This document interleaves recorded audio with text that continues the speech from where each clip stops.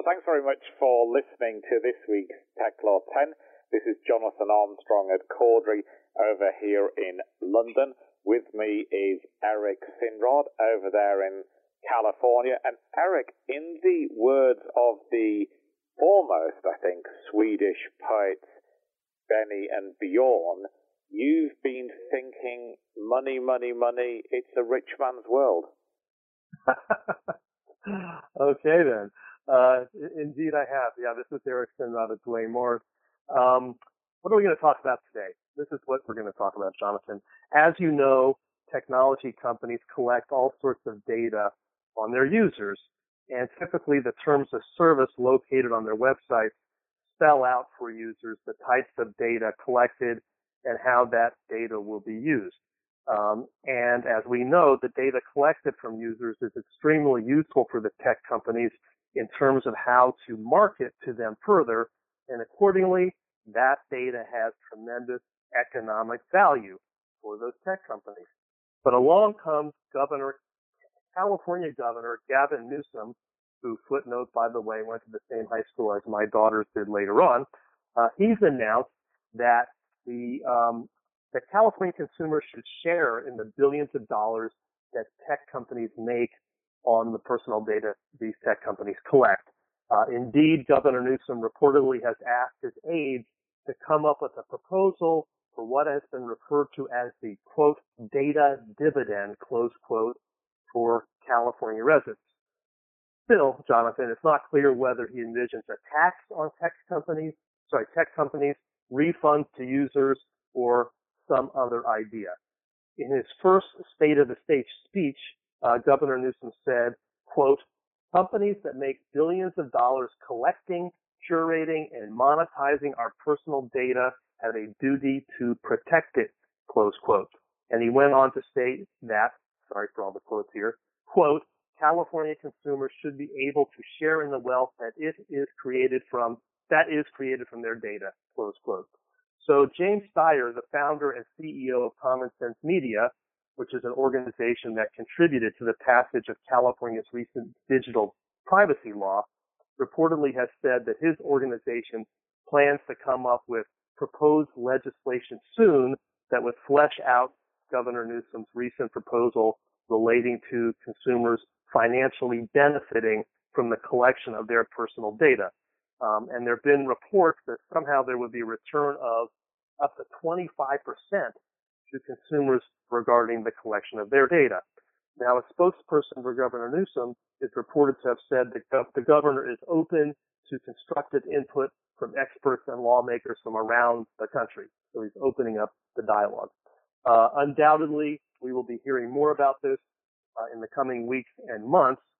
And I'm thinking, on the one hand, there likely will be arguments that data collected by tech companies is properly owned by them under their terms of service. They put a lot of effort into, assembling and gathering this data, and that potentially offering small amounts of money to users could entice them to give up their privacy for very little in return. On the other hand, we probably will see arguments that data is personal to users as it relates to them specifically, and accordingly, they should be entitled to at least a portion of the economic value related to that data. Hopefully I spelled out the two hands on the one hand, on the other hand, satisfactorily. So Jonathan, I think I mangled the first one a little bit. So Jonathan, nevertheless, I think you know where I'm going. What are your thoughts about that? I do. I've 1,001 thoughts, I think. I guess full disclosure first, it is a matter of public record that I produced a discussion paper on behalf of some clients to the European Commission on just this topic. I will spare you the 27 pages or whatever it was.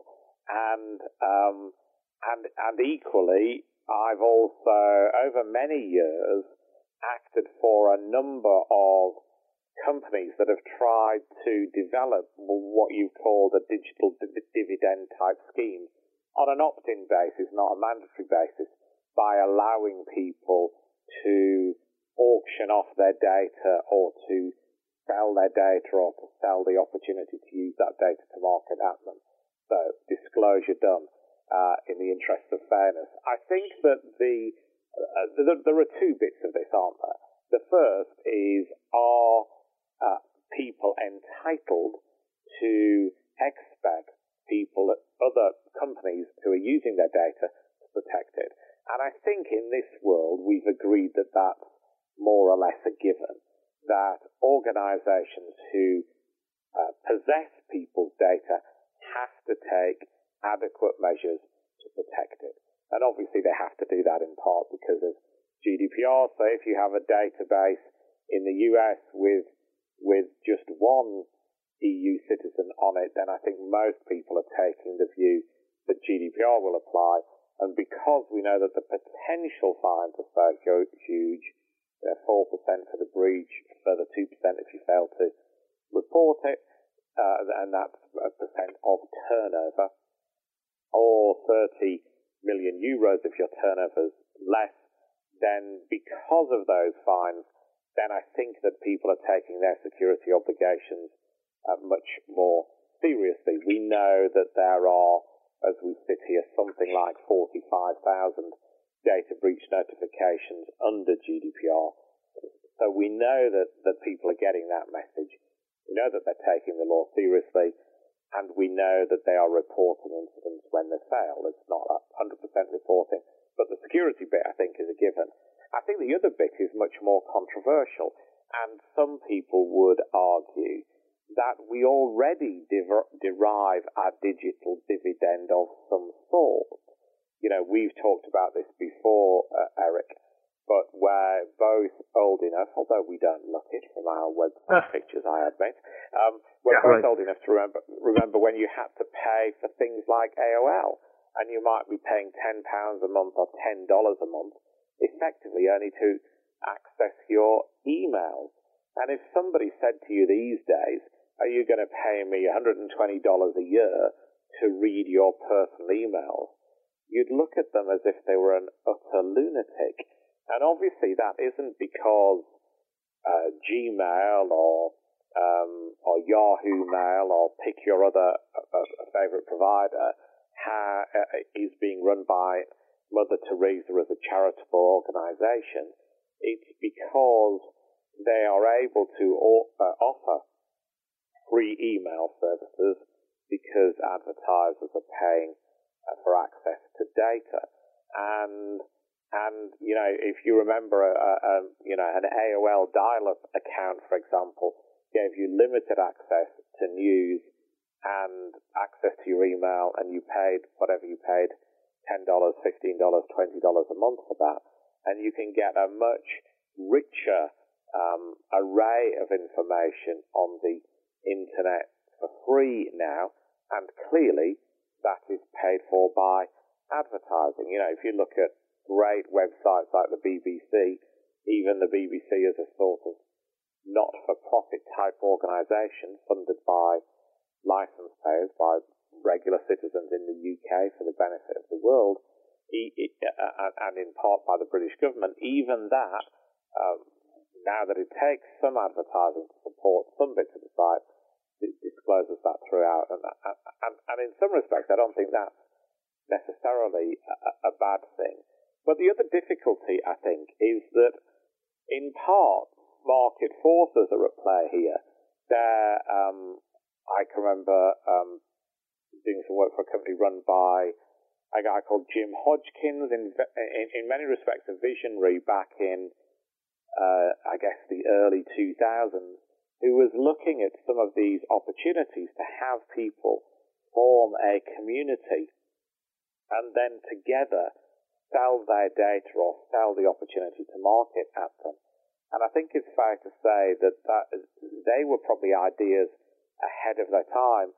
I know that there are other, long-standing technologists, people like Gilbert Hill, working on solutions like that currently and in bringing things to market that may run similar ideas for the 2019s rather than the 2001s. And it might well be that because technology is better and more ubiquitous, that they'll have a better success than some of the earlier iterations. But having said that, I think there's a difference between having people opt into a scheme where they can accrue a digital dividend. There's a difference between that and government, either at a state or national level, intervening and forcing people into a scheme where they, market their data for money. And it's, I just wonder if it's not an exemplar of, something that we saw also at the Zuckerberg hearings, where the difficulty that you sometimes get is politicians who don't understand technology trying to devise solutions to regulate technology. And just as, I don't know, people who don't understand how to make a letterbox or not to lecture people on how to do it, then I wonder if we've got the same here with people who are not digital natives trying to think of ways to police the internet, which might not work in practice. So apologies for the long-winded answer. It was extempore, because we never know about these topics in advance. But I hope there was at least some nugget you could find in all that. I do. I found several nuggets, and I'm sure the listeners did too. And, Governor Newsom is actually a relatively young politician. I mean, he's certainly not old. My guess is he probably understands technology to a decent extent. I mean, it is hard to know whether, this is really a serious proposal or just something to get out there to say, look, I'm interested in being on your side, online consumers. And the fact of the matter is that tech companies are very important to the California economy. So I doubt very much our governor would want to do anything drastic to harm them. So, this might just be something out there to suggest some comfort to online consumers and get a dialogue going and to show that he's a thought leader. Because again, I think it was his aide who said they're looking for input for people not only within the state, but also nationwide. I think it's no secret that Governor Newsom probably has greater political aspirations beyond being governor. So again, this might be something like a feather in his cap along the way to maybe national prominence in his political career to say that he is interested in these issues. So we'll see what happens. But it was an interesting idea, my guess. And again, there wasn't any real meat on the bone in terms of any real concrete suggestion as to how, some of this revenue would be sent back to consumers from tech companies based on money made by the tech companies with respect to using the online data for marketing and other reasons. And my guess is the tech companies would be relatively resistant, and they would say that this is really all based on the fruit of their labors, and to the great benefit of online consumers, as I think in some part you pointed out too. So and I think if his aim was to at least raise it as a topic for debate and get people talking about it, then that's certainly to be applauded. And if his aim was to have people look at some of the voluntary apps that are out there to allow people to market their data and collate it and auction it, then that would be welcomed as well. It would be good to have greater awareness of and put power in the hands of consumers.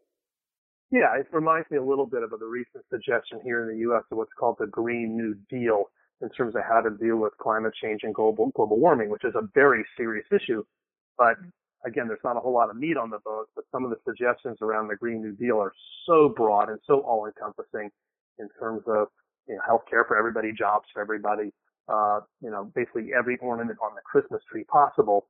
But it's getting the dialogue going, and it's raising awareness of that issue. So that's maybe a parallel situation. Okay, we're past the 10. I'm Eric Sinrod at Duane Morris. You can reach me at ejsinrod@duanemorris.com. Continue sending us ideas for further podcasts. And I'll turn it back over to Jonathan to wrap it up. Yeah, thanks very much. Feel free to exploit our data by sending this to your friends if you've enjoyed listening to it. Feel free to engage on LinkedIn or your social media of choice if you want to debate these issues. It's been good talking to you all again, I'm Jonathan Armstrong, jonathan.armstrong@caudrycompliance.com, and we'll speak to you again in a week or so. Cheers.